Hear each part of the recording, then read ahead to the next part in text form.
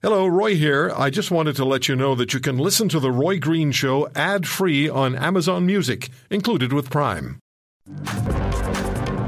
This news story that I want to get into, now this is very interesting, and it has to do with Canada's provinces, all of them now permitting pharmacists to prescribe medication for relatively minor health issues.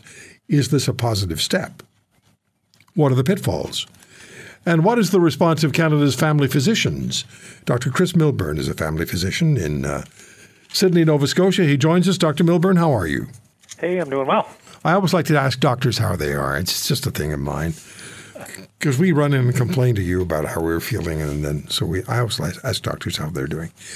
What do you think led to pharmacists having the right to prescribe medications for more minor health conditions? And there are different models in different provinces. Do you think it was the lack of family doctors? Was it something else? For sure. What's happened, as I see it, as the big picture, is for 50 years now, the government has had a complete stranglehold on running medicine in Canada. We have the most socialist medical system other than probably North Korea and Cuba. The Canada Health Act actually makes it illegal for people to provide private service or work outside of the system. So the government has engineered it into the ground.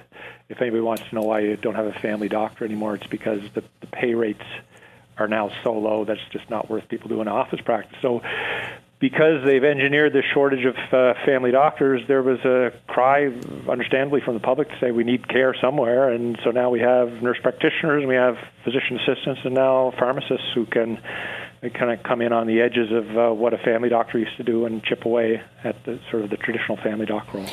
Doesn't that also additionally chip away at the income of family doctors? Well, it does. So people should make no mistake. We have great job security. We'll never be bored. It's not like we won't have enough work. But the problem is the pay rates, and in the government's great wisdom, it's set pay rates for a typical family doc visit anywhere from around like $35 or so in Nova Scotia to, I think the best paying provinces are probably a little over $50. Which people have to keep in mind. Out of that, a doctor has to pay for heat, light, secretary, licensing, et cetera, et cetera. So it doesn't work out to be much. And that visit fee is set assuming an average visit complexity. So what happens, it sounds great. When the government says it sounds great, we're going to take these menial things like UTIs and heartburn and just let the pharmacist deal with them. Well, that's great, but that increases the average visit in complexity. We end up, as family doctors, with sick 83-year-old people who have a list of 8 complaints that are on 14 medications that take us a half an hour to sort out and then leave us with extra paperwork after that. And so suddenly that average complexity is just too high, and we're just not making any money. And that's why family doctors are voting with their feet, and they don't work in offices anymore. Yeah, I've heard that quite a bit, actually. So I was thinking about one particular health issue might present itself to a pharmacist. UTIs, urinary tract infection, which could be simple to address with an antibiotic, but might also be indicative of a more serious health condition like, STDs. Without proper screening and testing prior to an antibiotic being prescribed by a pharmacist, a serious health issue may be missed or delayed or temporarily dealt with and not treated properly. Is that a legitimate concern?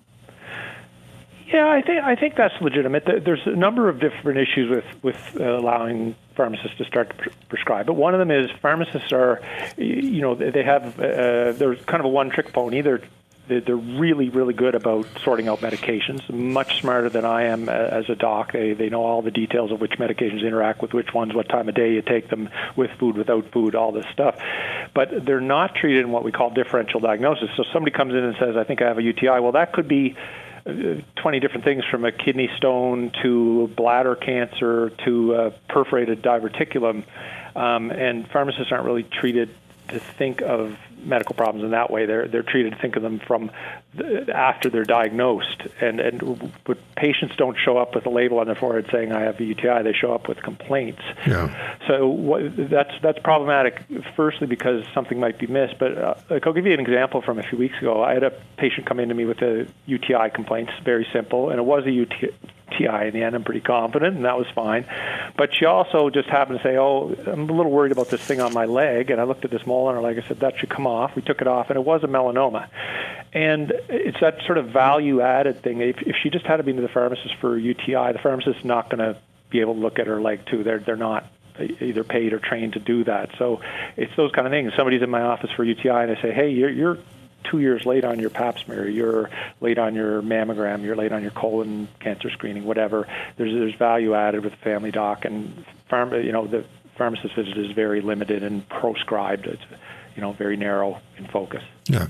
Dr. Milburn, in the minute we have left, did I just hear you say family doctors are voting with their feet? Absolutely. So people can follow me. My wife and I have a Substack, but if they go to freespeechandmedicine.com, I'm going to be putting out something soon. But if you want to know why you don't have a family doc, it's because office practice pays so poorly and is so laden with paperwork that none of our new grads are doing it anymore. Firstly, hardly any medical school graduates are choosing family medicine. That the numbers of them choosing family med have gone way down. The ones that do end up working in emergency rooms or palliative care or anything that pays a salary, because many of them make twice as much as they would in an office. So there's no financial incentive to do office. Well, that's scary. What's your Substack again? People can go to freespeechandmedicine.com and check it out, and they can get the link to our Substack there. freespeechinmedicine.com. I write slowly, eh? I have to be able to read it later. freespeechandmedicine.com. How's your writing? How's your handwriting? It's okay. I'm just joking. It's actually legible, which okay, I don't know. Maybe that means I'm not a good doctor. I don't know. If you want to hear more, subscribe to The Roy Green Show on Apple Podcasts, Google Podcasts, Spotify, Stitcher, or wherever you find your favorites. And if you like what you hear, leave us a review and tell a friend. I'm Roy Green. Have a great weekend.